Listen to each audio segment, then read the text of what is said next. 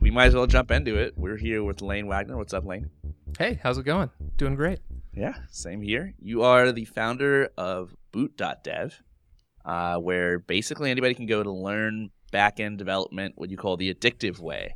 So you've got over 34,000 students who've basically signed up to start learning modern back-end development skills like Python and Go. And it takes, 6 months, you said? Just working on this part-time to get to the point where people have completed your coursework, and they are now at what level of back-end developer? Entry level. 6 months is the aggressive estimate, right? That's the marketing estimate. Yeah, exactly. It's the marketing only for the real addicts. the ones that are spending 20 hours a week, really grinding at it. And that's kind of one of the ways that I think we differentiate in the space. Like, so many people are marketing 12 weeks, 6 weeks, like crazy. We'll get you through this program really quickly. I think it takes a little longer. I have a blog post that is linked, at the with the asterisk on the 6 months. Yeah. We're looking at 6 months. We're looking at 12 months. Yeah. It's going to take longer. You have to work hard. I saw that you had a post on Indie Hackers. I think it was in July of 2020, where correct me if I'm wrong. Was it QVault Classroom? You were like, "Hey, I'm launching a product in an overcrowded industry," and it was called QVault Classroom. I wasn't even sure if this is the same product, but based on your description, it sounds like it. You renamed it the Boot.dev. You dredged up the horrors that were the old product. Yeah, and it struggled for a long time, as I'm sure many indie hackers have this story, right? Launched it as QVault Classroom, and the reason for naming it QVault is awful. It's just because I owned the domain name. I didn't want to buy another one. So it was QVault Classroom. That was July 2020, right in the beginning of the pandemic. And now the new, better named Boot.dev is, what I saw is that it's up to $26,000 in revenue a month. Is that still accurate? Yeah, we did 26,000 last month. And we've kind of been on this insane growth curve for the last about 8 months. Actually, you could even look back farther than that. When we really started to grow was the very beginning of, oh my gosh, it's 2023 already. Yeah, 2022 was when things started to get good. 2020, 2021 were uber rough. We can talk about all those struggles, but it started to grow in 2020. And the rebranding was part of that. We rebranded in March of 2022. And really niched down. And right when we niched down and stopped trying to just be generic online coding classroom was when everything started to grow. Who is we? When you say we, who all is running Boot.dev? Yeah, so QVault Classroom started out as a side project. I was an engineering manager managing a Go team of developers at a fairly large company. So side project until roughly the middle of 2021 when I brought on a partner from the UK. We struggled for 6 months together. I then bought him out, went back to owning it myself, hired an employee. With the employee, we grew for the first half of 2022.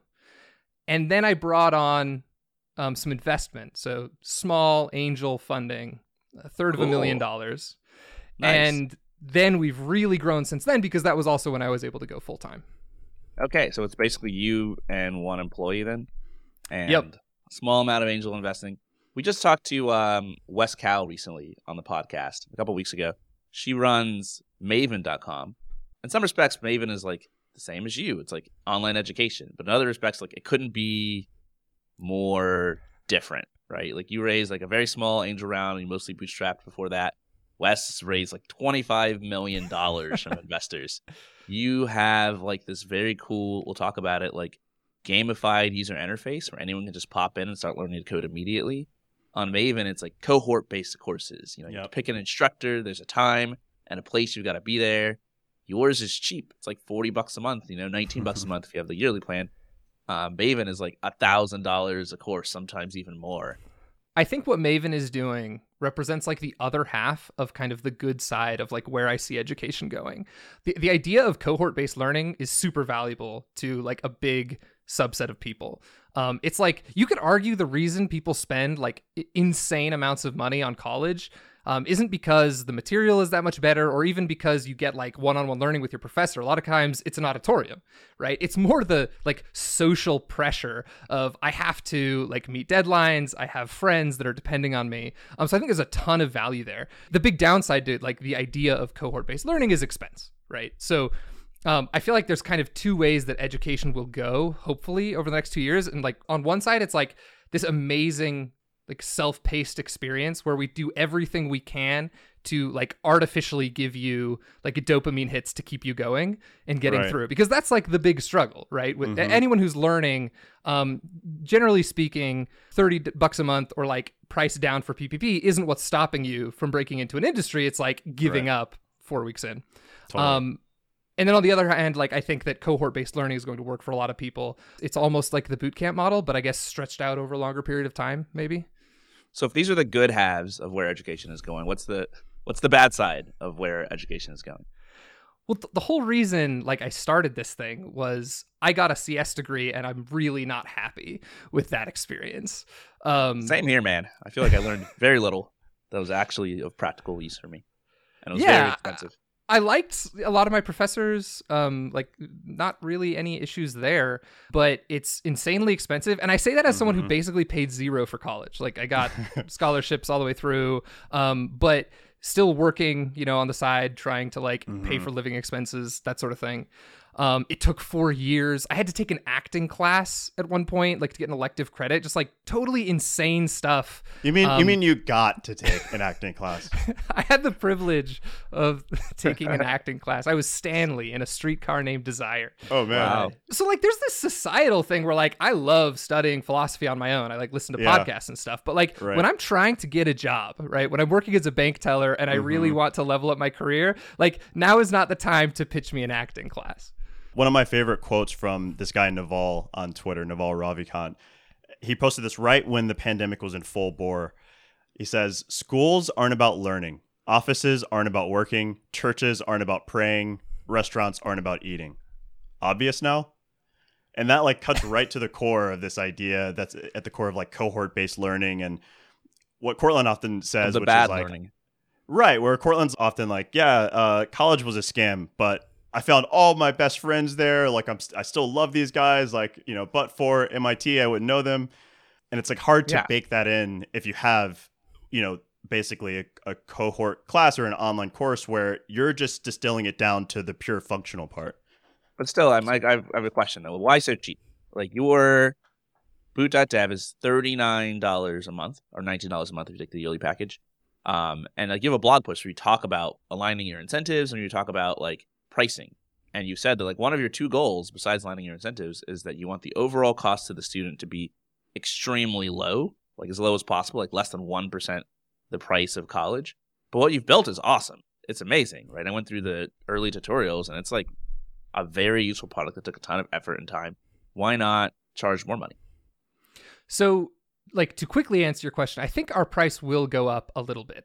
There's definitely a cap. Like, I don't think we'll ever realistically be having like our lifetime value for a student over $1,000. So the value that Boot.dev provides today versus a year ago is like way higher because we have so many new courses and like features and all these things. So it'll creep up. But yeah, this problem of incentives is like very prescient in education. And I think people very rightfully are quick to like sniff out scams in education. Like if you publish a course and it's not very good and you charge a lot of money, like people will get upset, right? Rightfully so. But it's amazing how much college has gotten away with. Like, I don't know why college gets this special pass of like, we're going to charge you $100,000, give you, some degree that doesn't like directly help you with your job. And for some reason, like we don't care. So it's really important to me to get these incentives aligned. And I think the basic model of like charging a low amount and providing a ton of value is the lowest risk thing until something better comes along. Obviously, like in the blog post that you're talking about, Courtland, I talk about ISAs and this kind of stuff. And I think that stuff can work, but like now we've seen like the last 4 years of that, and there was a pretty big blow up with companies doing ISAs. And so like it turned out not to be the silver bullet that we thought it would be.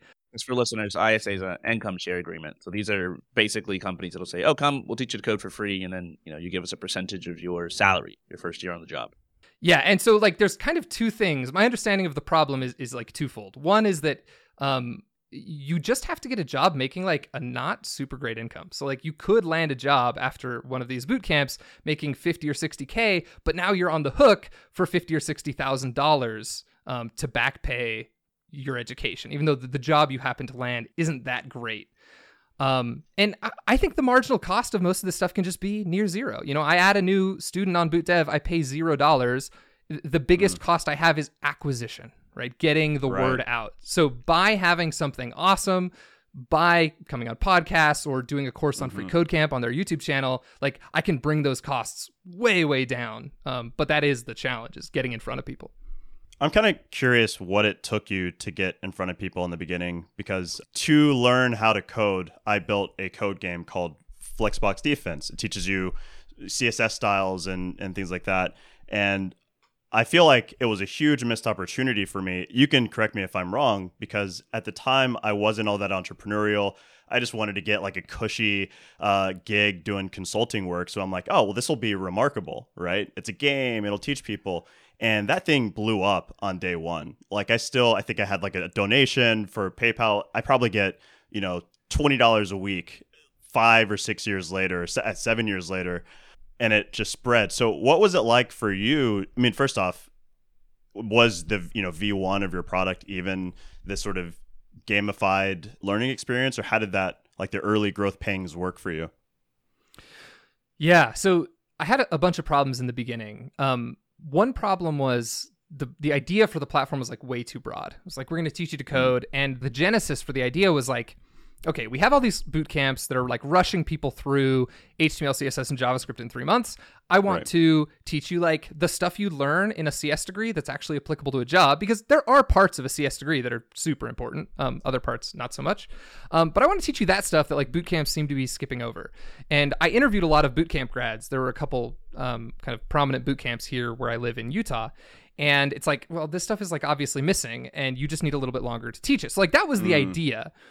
But that idea is so generic and broad that I just struggled to find any traction, because I'm like releasing a Go course and then like an object-oriented programming course and just all this stuff.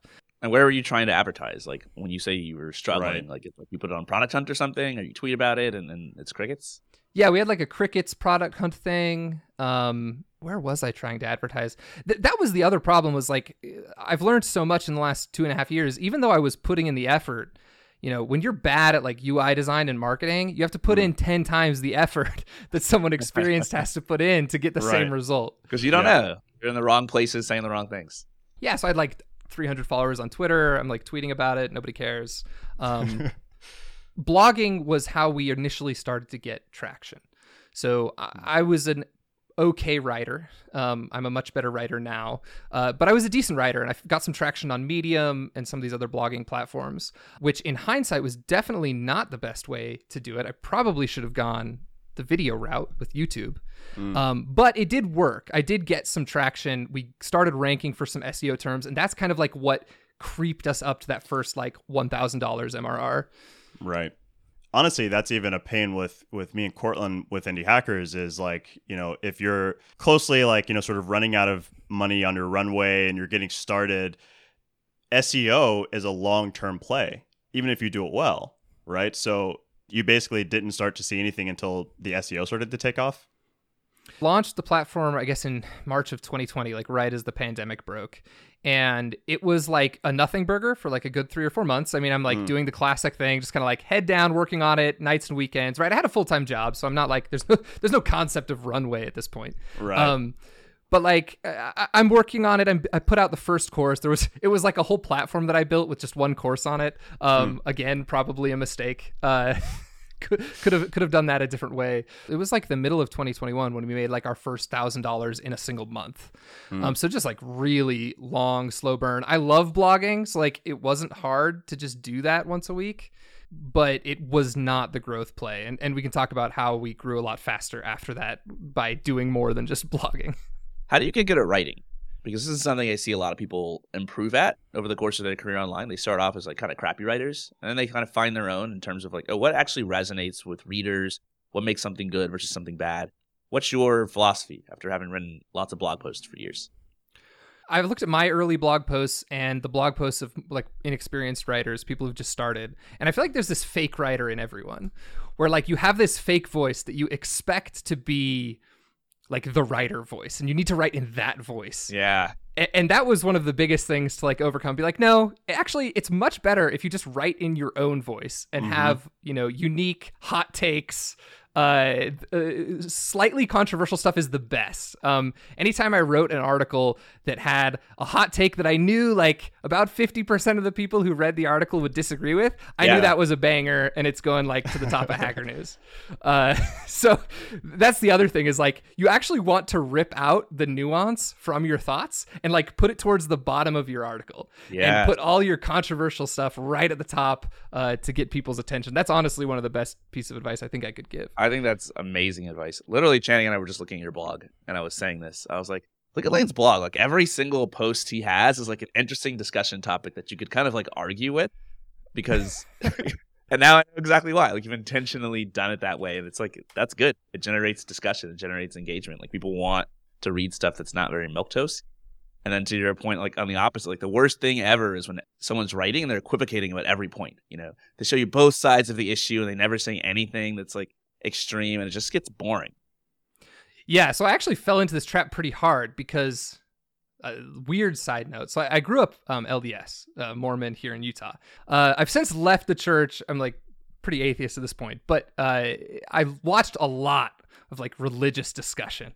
And what's really valued in like academic, like, kind of philosophical debate is tons of nuance, tons of equivocating. You're always couching everything you say in like, but it depends. And that's actually a terrible strategy for writing online.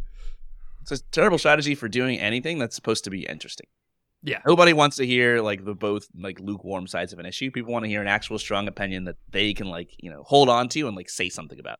Yeah, which has like bad ramifications for society, but like it is a good way to get people to listen to you online. What do you mean, like Twitter? One of the things that I think is really beautiful and honestly reassuring about communicating in that way is if you have a product and it's just you or you're a small team, you can say the prose to the poetry, like the really simplified, interesting thing. And then once you get people in the door and they come to your website or they see your product, then you can give them like an extra layer, right? You're kind of going down the pyramid. You start with just the top. They go, that's interesting. And then you give them a little bit more of the pyramid and you only show them what is needed to get them to the next step. And so by the time it really matters, people know what you're about. Yeah, exactly. People will give you the benefit of the doubt once they've, in the context of a blog, read down the page, or in the context of your product, like signed up and done a few things. So you can you can save the nuance for later. Okay, so you're a better writer, but SEO is still slow. What actually started moving the needle? You said you started blowing up. Growth started really, jumping to another level of growth, like in early 2022, I think you said. What worked? How did you switch from QVault to Boot.dev? How did you make that transformation? Well, I always knew we needed to change our name. I was like, this name doesn't make any sense. It has nothing to do with education. So like, I always knew it was going to change at some point. I was just too lazy to change it. So, I guess I was just taking it more seriously and wanted to rebrand at that point. But I don't think the rebranding was a part of the greater idea, which helped our growth, which was niching down the product, being way more obvious about what we're about. Right. So I actually ended up deleting some courses, which like sounds insane to a content creator because like you spend all this time building these courses and this educational material. So the pitch of QVault back in 2021 was like, come learn computer science online.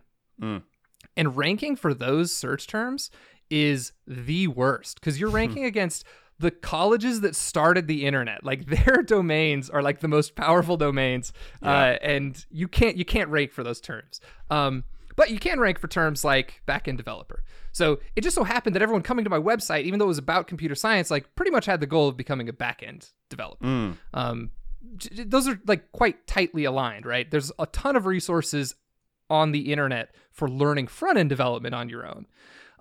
But backend's kind of unique in that like there's just not many platforms like dedicated to backend development. You can find something that like talks about Java or something that talks about C++, but like a career path for backend developers doesn't really exist. And I think there's several reasons why that is, but that niching down helped. And so when we did that, I like went and deleted like anything on the product that distracted from that. So like we had a graphics course. I'm like, I don't know, graphics, sounds so like painful. Throw it away.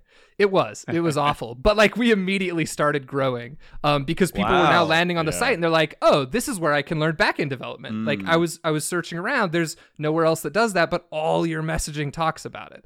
So like that was the product side of it for sure. So it's kind of a rare like product-led growth change where usually when people like tinker around with their product, it doesn't really change their ability to grow. But you kept your marketing the same. You're still blogging. You're still like working on SEO.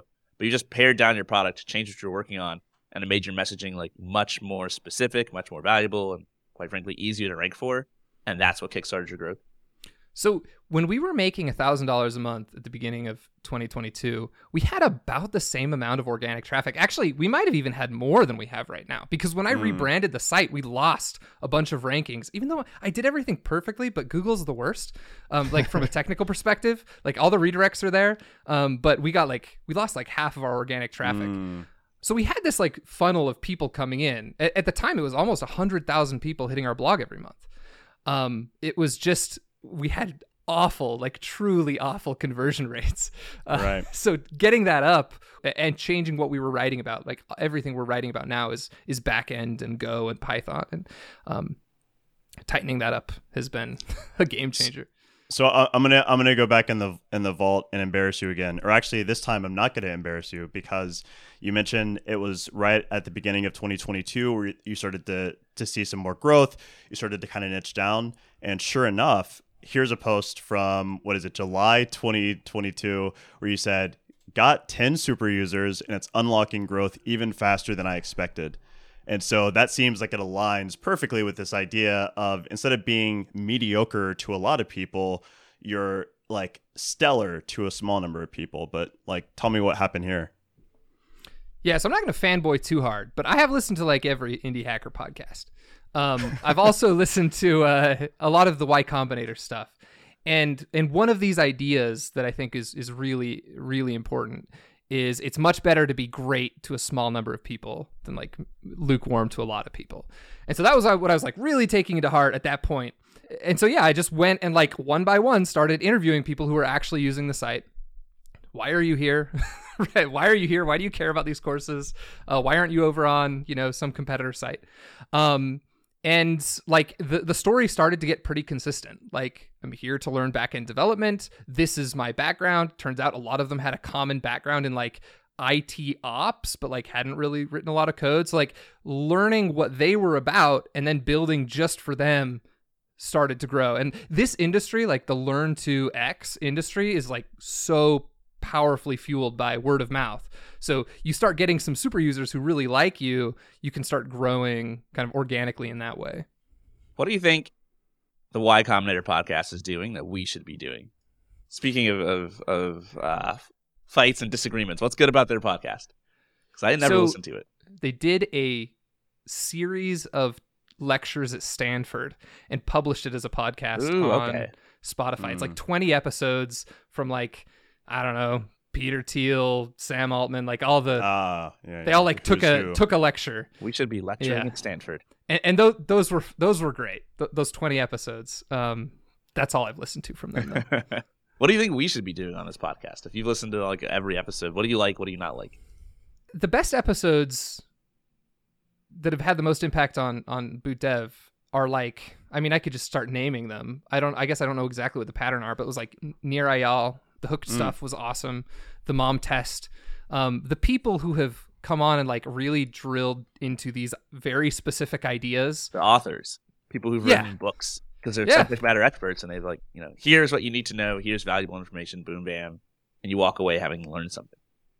Now, I will say the stories are great too, because it's like you hear the advice from the people with the books, and then you like hear the stories of how people implemented it. So I don't know if like one works without the other, but like the authors explaining in depth, like, okay, here's how you're going to do a customer interview was immensely helpful. It's fascinating to hear that, because they ask other people the same question.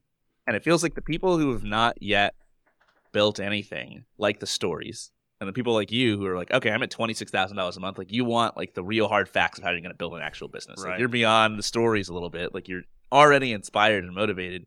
You just want to build something. How do I solve very specific problems?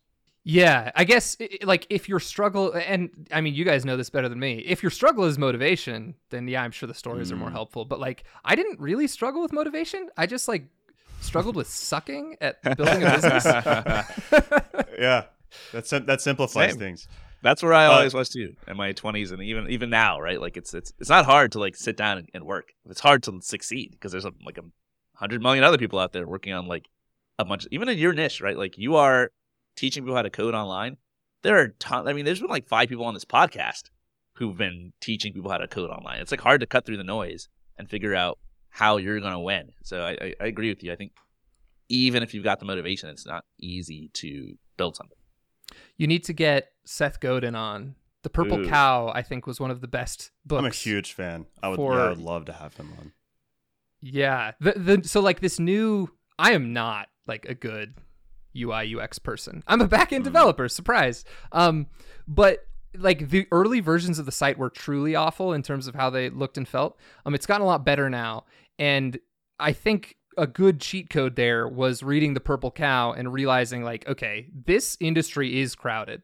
There's a ton of people teaching people how to code online. We need to be remarkable and different. And there's nothing wrong with that. Like, we need to stop trying to make our site look like the big players. Yeah, that's exactly it. I think standing out. I mean, we do this for indie hackers in a way. For us, it's like really simple. Somebody was complaining yesterday on Twitter. They're like, at CS Allen, when are you going to make the website white so I can read it? And I'm like, probably never. Just going to be this weird, hard to read, dark blue website because you know what? Every time somebody comes to indie hackers a second time, they remember that they've been here before. And I think just standing yourself out apart from the crowd is worth its weight in gold. Yeah, we recently changed our font, probably 4 months ago. It is the open source version, I don't know, of the font from Dota 2. Yeah, so it's like this very game. video gamey. Yeah, yeah, and like I initially had a bunch of complaints, like, oh, it's like a little harder to read, and so like I actually did take that into account because you do a lot of reading on the site. So we like made some tweaks so it was a little easier to read. But at the end of the day, we kept it, and people land on it and they're like, "This is weird. Like this is a weird feel." This? Yeah. But they remember it, right? And that helps like so much more than you'd think. And it also just puts you into like game mindset. So Courtland and I played a lot of World of Warcraft growing up, and I'm obsessed with gamifying my life. I'm obsessed with gaming products. But I'm also kind of curious because I mean, even your pitch, it might have been on the site, might be on Twitter, is like, hey, make learning addictive. And you also just mentioned Nir Eyal, where he wrote this book called Hooked, which is all about basically getting people hooked on games. And then he wrote a book after that that's called Indistractable, which is like, how do I unwind? How do I teach people how to like not get hooked on stuff? So how do you think about striking the balance there where you're hooking people, but trying to make sure that it's like in a way that aligns with their values? Yeah, great question. I mean, the best cheat code is the fact that like we're teaching you useful things. So like getting addicted to like learning useful things is like already inherently a good thing rather than like scrolling on Facebook. So like just out of the gate, we're like in a pretty good spot. Now, there is one pitfall that we definitely ran into, which is like you can incentivize the wrong things in your product because we do have a lot of users who love the game system. Like they love the achievements and the quests. And if you incentivize the wrong things, then you get people like beating your game, but not learning as effectively as they can. So we've had to like retweak a bunch of times, like how we award achievements. Like, let me give you an example. So in the early version of Boot.dev, you had one button after you wrote your code in the browser, and it was the run button. And when you run your code, you could see afterwards if you got it correct or not. And we had an achievement that would like incentivize you to like never get it wrong. So like you get it right the first time, then you go on the next one, you get it right the next time. You have this streak building up. That is terrible practice for like real life coding, because in real life you're sitting there with a debugger, like you're getting it wrong over and over and over again. There's no value in getting it right the first time. So we had to tweak that. So now there's two buttons. You basically have a debug and like a submit. And so you can sit there and test with the debug as much as you want. And then once you think you have it right, you can submit. And like that changed a ton. Now like people are, cheating way less, like all that kind of stuff. Right. I mean, the way you've got it set up, like the gamification is it's actually like a quest. And the quest is basically like to become a developer. And so you got these little missions you go on, which are like, and then the other coding course would be called like courses. But at the end of it, like, are people graduating and getting hired? Yeah, so I know pretty much everyone who's gone through the course, like all the way. It's huge. There's like 20 courses on the platform, and they're all kind of lined up in a linear fashion. So it takes people, 6 to 12 months to actually get through it all. Right. So there's a lot of content. So I pretty much know everyone who's been through all of it. And at this point, I'm pretty sure all of them are employed. A couple of them were employed before switching into like a new tech stack, but some of them weren't. In fact, I think the top 2 on our leaderboard like came to the platform learning to code, never been employed. Like now they have jobs as developers. So like success has been awesome. But it is like I said, our approach is like, take your time and go deeper on this stuff. We don't want to produce people who like have a very shallow understanding of JavaScript who are then out struggling in the market. Yeah, that makes a lot of sense. I've been thinking a lot about AI and its role on and basically coding. I was using ChatGPT the other day to help me code. Have you used it yet? Yeah, absolutely. We have a new mascot for the site. His name is Boots. He's a cute little wizard bear who helps you learn to code. He's like your mentor as you like go through these assignments. And basically the way he works is you can highlight any code snippet in the courses and click explain, and then Boots uses the GPT-4 AI or API to explain like what that code is doing. So like I'm a huge fan of that assisted learning. I've been using it every once in a while to like convert data from one format to another. I've actually found GitHub Copilot to be more helpful when it comes to like efficiency, just because it's baked into my editor. It'll just auto-complete your code for you while you're writing code, which is amazing. And it's like 99% of the time in my case. It's amazing. Actually, I was struggling to come up with a good... This is going to get a little tangential. I was struggling to come up with a good challenge yesterday for our Go course. And we have this unique problem where Go is it's meant to be run on multiple CPU cores. Yep. And when we run it in the browser, we're running in WebAssembly, which is single-threaded. So I needed a challenge that would get you to understand the idea of concurrency, even though you're working in a single-threaded environment. And ChatGPT came up with like the formula for the challenge that I'd been like struggling to come up with for quite a while. Good. So good. Yeah. So we'll be using it a lot. Do you think this is going to change the way that people code in the long run? Like, obviously it's early days, right? Like GPT-4 or ChatGPT has only been out for like, I mean, it feels like it's been an eternity, but it's like a month, like it's like not that long. Once people start building actual tooling on it, like you've built, you've got your wizard bear in there and it's kind of helpful, but like you can also imagine like something that's helping you write the code and kind of talking about what you should do next, etc. And these aren't like improvements to the underlying technology. The underlying technology is already out. These are just improvements to the user interface that allow you to sort of corral the AI to help people write a lot more effective code. And you have people like Amjad Masad from Replit and other people who are like predicting that like every developer is going to be, quote unquote 10x developer, and every 10x developer is going to be a 100x developer, which sounds fanciful, but it's like at this point I believe almost anything. What do you think? Like, do you think like this is actually the future, that like it's going to revolutionize how people code, or is it just going to be a little bit of a co-pilot, a little bit of a helper on the side? So I think like an order of magnitude improvement for developers is probably an exaggeration. In my experience, like Copilot and ChatGPT maybe make me like 2 times, like at most 2 times more productive, depending on the situation. Like there have been situations where like got me unstuck, and so you could argue that's like amazing, right? It saved me a ton of time. But then like in the normal case, it's not quite as helpful. But yeah, I think it's pretty accurate to say for people learning, like people who are like very junior, ChatGPT and like AI code generation is going to be super helpful for kind of getting you unstuck, especially in the sense that like it can write the code and then explain what it does, right? Because that's what you really need when you're learning. We already had, like, this is the thing. We already had the ability to like, oh, I need a binary tree. Let me go copy paste that from online. We already had that problem. Right. The fact that ChatGPT can code a binary tree is like not super interesting. The fact that it can explain to you what every line does without you having to like interact with another human, like that's pretty interesting to me. So I think it's fair to say that it'll make the more productive people even more productive, and I think it'll also help at the bottom end of the curve.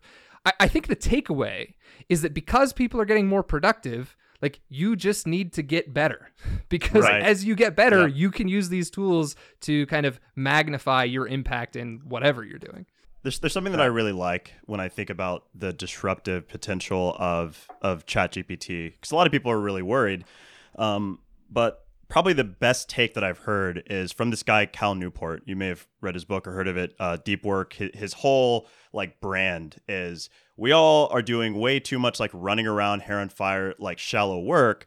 And like we should be spending more time doing things that are more difficult. And he did a deep dive. He's a computer scientist on ChatGPT. And he's like, hey, look, this is going to be disruptive, but it's going to be disrupting a lot of the work that none of us really want to do. Just like you said, hey, you can already go look up code snippets on Google. This thing just like kind of makes it happen in a couple of clicks, right? There are a lot of like admin type, sort of communication overhead type jobs that this thing is going to make go away. When we think about ChatGPT and like its ability to do writing work, it's like, it does good listicles that are kind of superficial. It gives you ideas. But if you're a really, really good, insightful, writer saying the kind of surprising shit that we talked about, right? ChatGPT, at least at the moment, isn't making that go away. So I like the idea of having this thing that makes the shallow work go away and gives me more space for deep work. Yeah, I think, like, generally speaking, job displacement is a good thing as long as it doesn't happen too fast. Right? Yeah. Like, you want this advancement. Like, you want people not doing data entry. Like, data entry is awful. It is soul-sucking work. But you also don't want to, like, tomorrow put, 4 million people out of a job. Right. So as long as it happens at, like, a reasonable pace, I think it's fantastic. Well, it's interesting because I think we also, like, especially as like software engineers, have been living in an environment where it's kind of a matter of course that we have to update our skills, right? Like, for example, if you're a front-end developer, it's like every 2 years, you gotta like forget everything you know. There's another framework out that's completely different. And I think most careers in the history of the world have not been that way. If you're making horseshoes in like 1835, like you're making them the same way in like 1865. Like, it wasn't a big difference. And so like if you're out of a job, like you're screwed. Like, you just haven't really had to learn anything. Whereas now it's like, okay, like you see a lot of programmers who are like, okay, how do I learn like all this AI stuff, right? And it's not that bad. And so I think as like you get a workforce that's more adept at changing, it's kind of like better than it was in the past to have really rapid disruption and put more people out of work, because those people can adapt much more quickly. Or so I hope. Yeah, the idea that like we teach you from the time that you're 5 until the time that you're 22, and then after that you just stop work is I think terribly outdated. It makes way more sense to me to especially with like how fast things are moving, to just expect that all of your working years you'll be to some degree learning new stuff, and we need to get comfortable with that idea and figure out the right ways to do it. Yeah, and it's kind of hard as a founder. I think like when you're starting companies, it's like you've got this like this pull in one direction. It's like, hey, I want to make money and like have this actually work, right? I want to just like keep failing for years. But on the other side, you have all these like tempting things that can like maybe you move a little bit slower, but they're better. Like, for example, like I failed at like 4 or 5 companies in my 20s, but I learned something new every time, and not just like fluffy stuff, but like hard skills. Like I became like a much better writer, a much better visual designer, a much better back-end and front-end programmer and sysadmin, like all these skills, so that like by the time I was 30, I was like this badass who accumulated all these skills, even though I hadn't had any like real wins in business. And I think it's worthwhile for founders to essentially slow down a little bit, worry a little bit less about like succeeding with the current thing, and like accumulate skills, because like that's something that's guaranteed that you can always take with you no matter whether or not your business succeeds. Yeah, I was actually just thinking about this yesterday. The whole idea of like an MVP is like super subjective. Like my first MVP, QVault Classroom, was truly terrible. Like it was not good, but like not because I needed to put in an extra month of effort. That probably wasn't the right call either.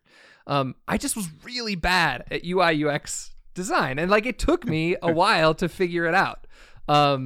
So yeah, I'm with you. It's like you have to figure out the right amount of effort to put in, but just expect that it's going to get better if you keep doing it. Like the next product or the next iteration of the product is going to get better. So figuring out that right amount of effort to put in up front is actually super challenging because it's hard to like figure out what minimum is. Like minimum for me right now is a much higher bar than it was back then, even though I don't know, the amount of time is like pretty much the same that I'm putting in. That's such a fascinating topic to me because I think that it takes that falling on your face and like the error correcting forward to get good at literally any of the skills that go into being an entrepreneur, right? To be just a back-end developer or a front-end developer. A front-end developer took me many years, right? I was in sales. It took me a while to get good at sales, but you have to do all of these things all at once. And yet a lot of the narrative with making a company work, I think of like a lot of the Mark Zuckerberg being a college genius and having this thing that works right out of the gate. Like you often don't hear about Courtland, what he just mentioned, his 4 big failed projects that like taught him here. He just sort of shows up like the tip of the iceberg with, indie hackers doing really well. And you don't see the 10 years of compounded growth and learning. I think it's really hard and scary to like branch off and learn something new. Like, let's say you're a founder right now, you don't know how to code, right? Like, on one hand, you're like, okay, well, I can just use all these no-code tools and AI, and I could just be a writer, and I can make money next month, right? But like, at what point do you decide, like, hey, maybe I just should learn how to code? And I know that if I do that, I will not be making money next month. Like, my company will not be off the ground because like I'm investing in my skills. Striking the right balance there, I think, is hard. But I don't know. As I've gotten older, I've leaned more on like err on the side of learn. Like, it's not as big of a rush as you think it is to get to the point where your company's successful. Like that time is going to pass anyway. But if you become more of a badass over time, it's just worth it. I'm a big Age of Empires StarCraft 2 fan, and like there's an analogy I love StarCraft. Here, so I'm gonna throw it down. I think like erring on the side of investing is like you're building more worker units. You're investing in the economy. It's your economy. Empire. It's your macro. Yeah, it's your macro. Exactly. Taking the shortcut and like deploying next month, that can work, but like it's the rush build, right? Yes. And if it doesn't work, like then you're not any farther forward. You lose. Like you got to play another game. There's a niche of 10 now super fans of this show, like just hardcore StarCraft fans who are like geeking out. Like they're driving, listening to this podcast. They pulled over to the side of the road. And then the other 90% of our audience is like me. Like they can go take a hike. I'm here for the 10%. There's another lifetime where I was StarCraft was all I did. I was a Grandmaster StarCraft 2 player. All I did was play StarCraft nonstop. The game is amazing.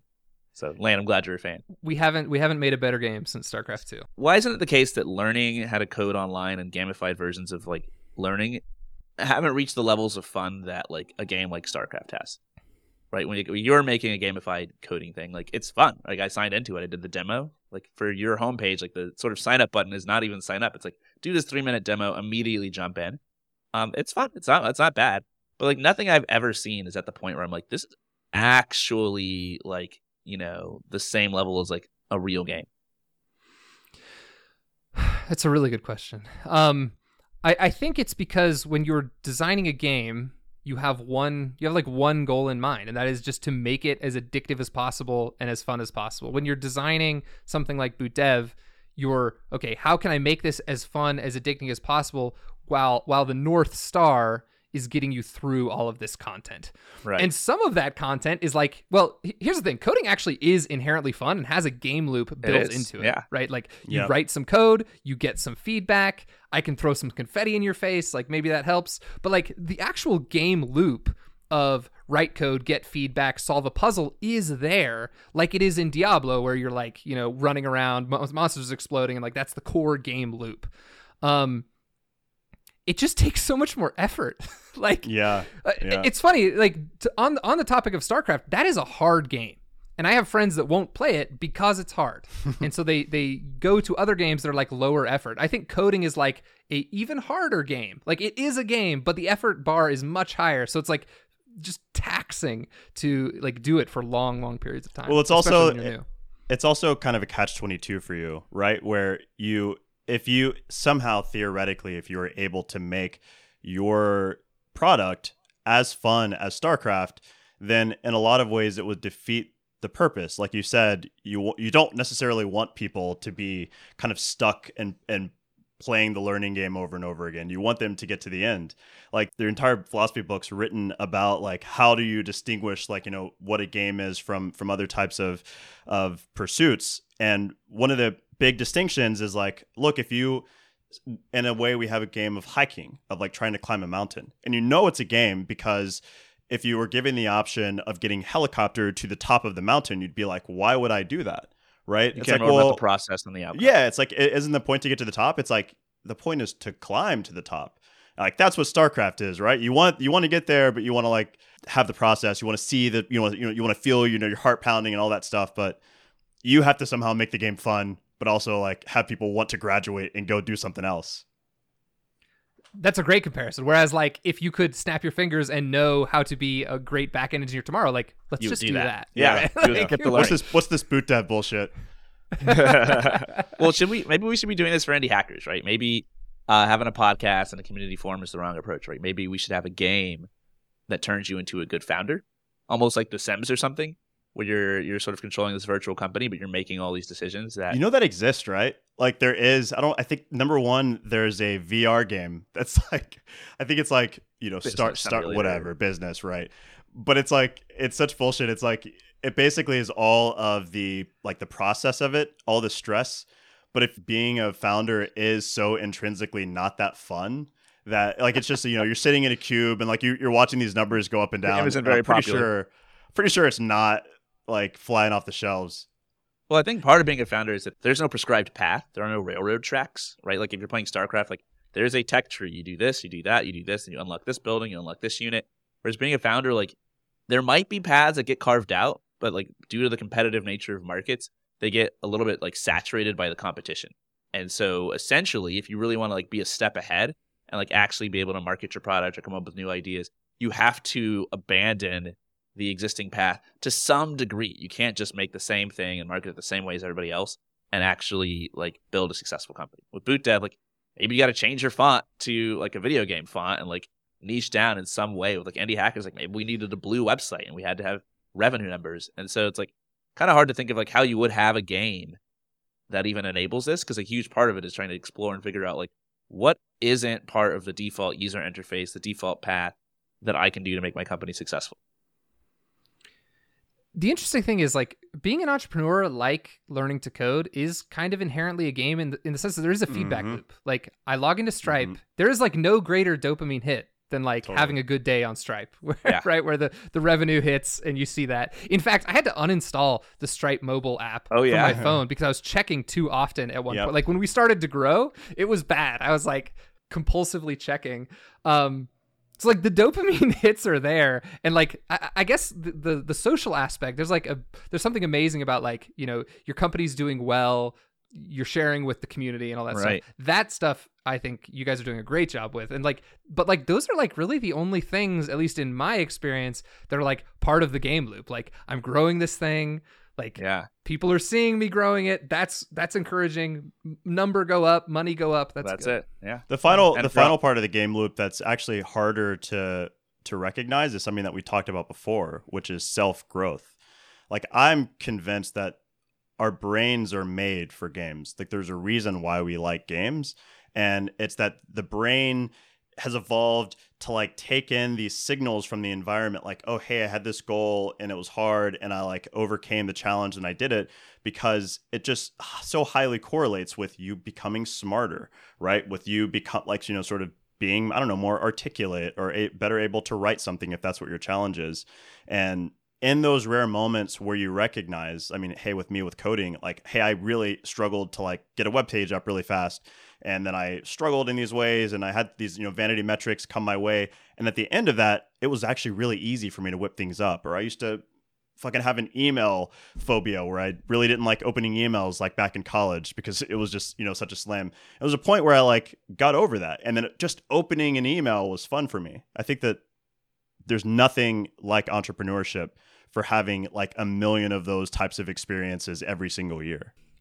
Yeah, I don't know what you do there. It's like I have struggled so much to put gamification stuff into Boot.dev. Like the problem of gamifying entrepreneurship in like an online platform, I think, is like 2 or 3x. Like it is a much greater challenge. At least just like thinking as a user of indie hackers, like, do I care about? Yeah, like, I don't know if it things? should be I don't done. know. I don't know if it even should be done. I mean, just basic stuff, right? Like the sort of feedback loop of like, okay, Stripe, you get like a little ding, you see you've made money. That's an addictive reward. But there's also social rewards. Like people want status. They want to compare themselves to others. Like one of the biggest things in any game is a leaderboard. Like I play a ton of Beat Saber on my VR headset, and it's like partly exercise, it's partly fun. But like what drives me is like I beat a song that I've never beaten before. Then I look at the leaderboard and it's like you're number 13,000. 12,999 people have like beat this song harder than you beat it. What are you gonna do about that? And it's just fun to come back and like get sucked into like, okay, I'll play it again. I'll do the exact same thing again just to see my name go up that chart. And we could do that with indie hackers. Like we have a ton of products, we have a ton of revenue. We can show who's growing faster, who's doing what. And like that's just one more motivational factor, especially in the early days when the dollar amounts aren't that high. Just comparing yourself to others is motivational, or it could be demotivational. Like that's the challenge. That's why it might not be a thing we want to do. Right when you said it, I was like, that's the thing. Because like we have a leaderboard on Boot.dev, and it's arguably our most effective like gamification thing. And I would definitely check the Indie Hackers leaderboard after a good month. Like, am I at the top? Like, I want to. Yeah, where am I? Yeah, what's going on? We have this really fun dichotomy where any comparison like signals that we have on the site, because we've had not necessarily leaderboards, but we have featured sections. We used to have people that had like the most popular milestone posts. Everything's a feed. It's all a ranking. Everything is a feed, and there are two types of people. There are people who see these competitive dashboards and they go, I'm going to be number one. And then you have the people who are like, fuck all those, sort of posers. It's all fake anyway. It's all vanity. Like this isn't, healthy for the community. Yeah, that's not what you should be doing. Yeah, but they suck. Yeah. It's like the people who don't like StarCraft. That is not a winner's coping strategy, but... Well, I think if you're making a product, you got to have opinions, right? Like there's room in the world for multiple indie hackers. If we decided we want to do all this gamification stuff, like we could do it. Somebody could build the other super nice, non-competitive indie hackers. Like same with Boot.dev, right? Like you've taken a stand. You want to have a leaderboard. This is what's great and allows for multiple people in any industry to win. This is part of why you can't enter a crowded marketplace where people are already doing stuff and still make a business that's doing, $26,000 a month in revenue, because you can have your own opinions. And in fact, not having opinions and not taking a stand is probably as detrimental for building a product as it is for writing, because you have this lukewarm, boring thing that nobody knows why they should read it or use it compared to what's already out there. Where we've positioned ourselves today at Boot.dev, I've found that we have very few competitors. A lot of our users use other sites. Like we'll they'll learn backend on Boot.dev. They're interested in HTML. They'll go learn it somewhere else. There's like 100 sites where you can go learn HTML and CSS. Like the last thing I'm worried about is another person starting another site where you can learn HTML and CSS by watching videos. And the more you can lean into that, like you enter a crowded marketplace and you think of it as this huge thing. But once you start to figure out what you're about, like you take the intersection of like, gamification and backend and the programming language Go, like all of a sudden your market starts to get really small and you can do really well in that small market. So what's next for you? I mean, you're profitable now, which is a really cool place to be. Like everything beyond this is kind of just gravy. You can try to grow and get more and more employees. It's kind of like you're playing a game with your life and you get to design what you want your life to be, right? Do you want to be the wizard or do you want to be the warrior, right? Do you want to be a bootstrapped, scrappy indie hacker who just like has fun tinkering on the coolest things you want to build, or do you go hard, build a huge team, somewhere in between, something on a different axis? Like what do you want to do in the future? So we raised $350,000 and we just had a profitable Q1. Our biggest expenses are my salary and my employee's salary, like by far, as tech companies go. But I'm taking half the salary that I was taking, as actually less than half as an engineering manager. Right. So the goal is to stay profitable whilst growing my salary back up to a reasonable level. Yeah. That's like this year's goal. After that, like my investors, I actually knew them from a previous company. So I had a really easy and fast raise. It took like a week to get it closed and done, which was awesome. They were the only investors I talked to.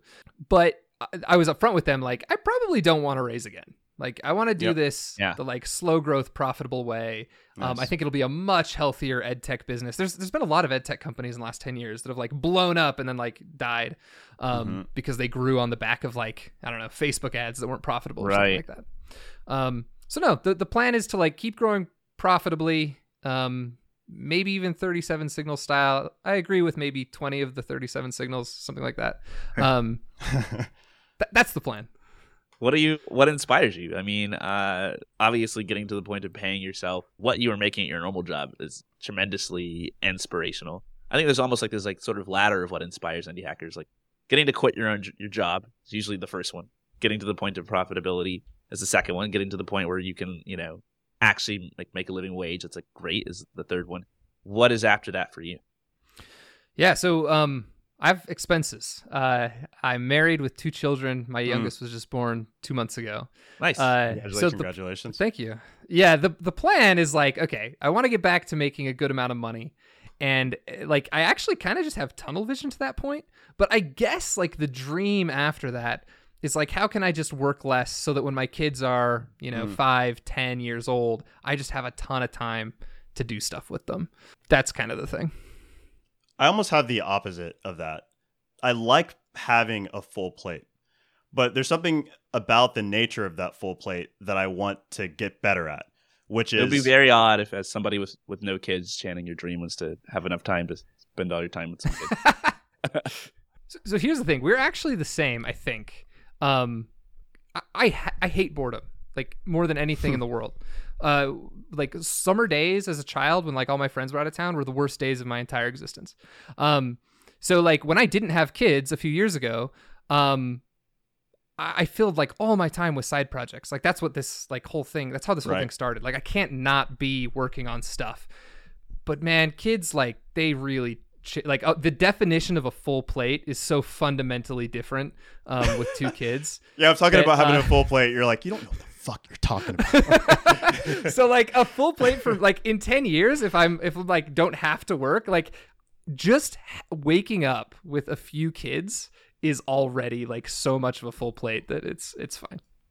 Well, listen, Lane, appreciate you coming on. Hope your life with kids doesn't get too full and you still have time to keep working on Boot.dev. What would you say is one takeaway, something that you've learned from your journey that indie hackers might not have heard from somebody else, that you think people would benefit from hearing it? What's your philosophy?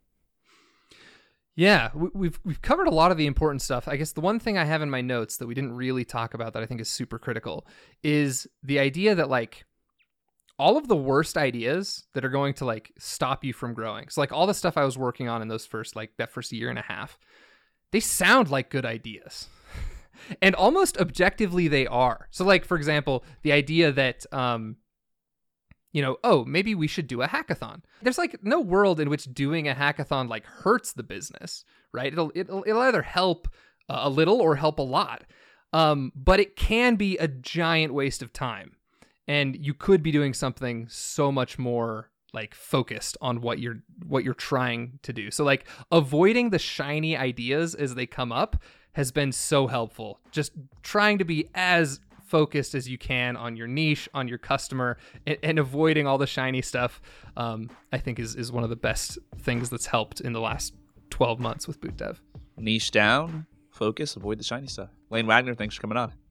Thanks for having me, guys.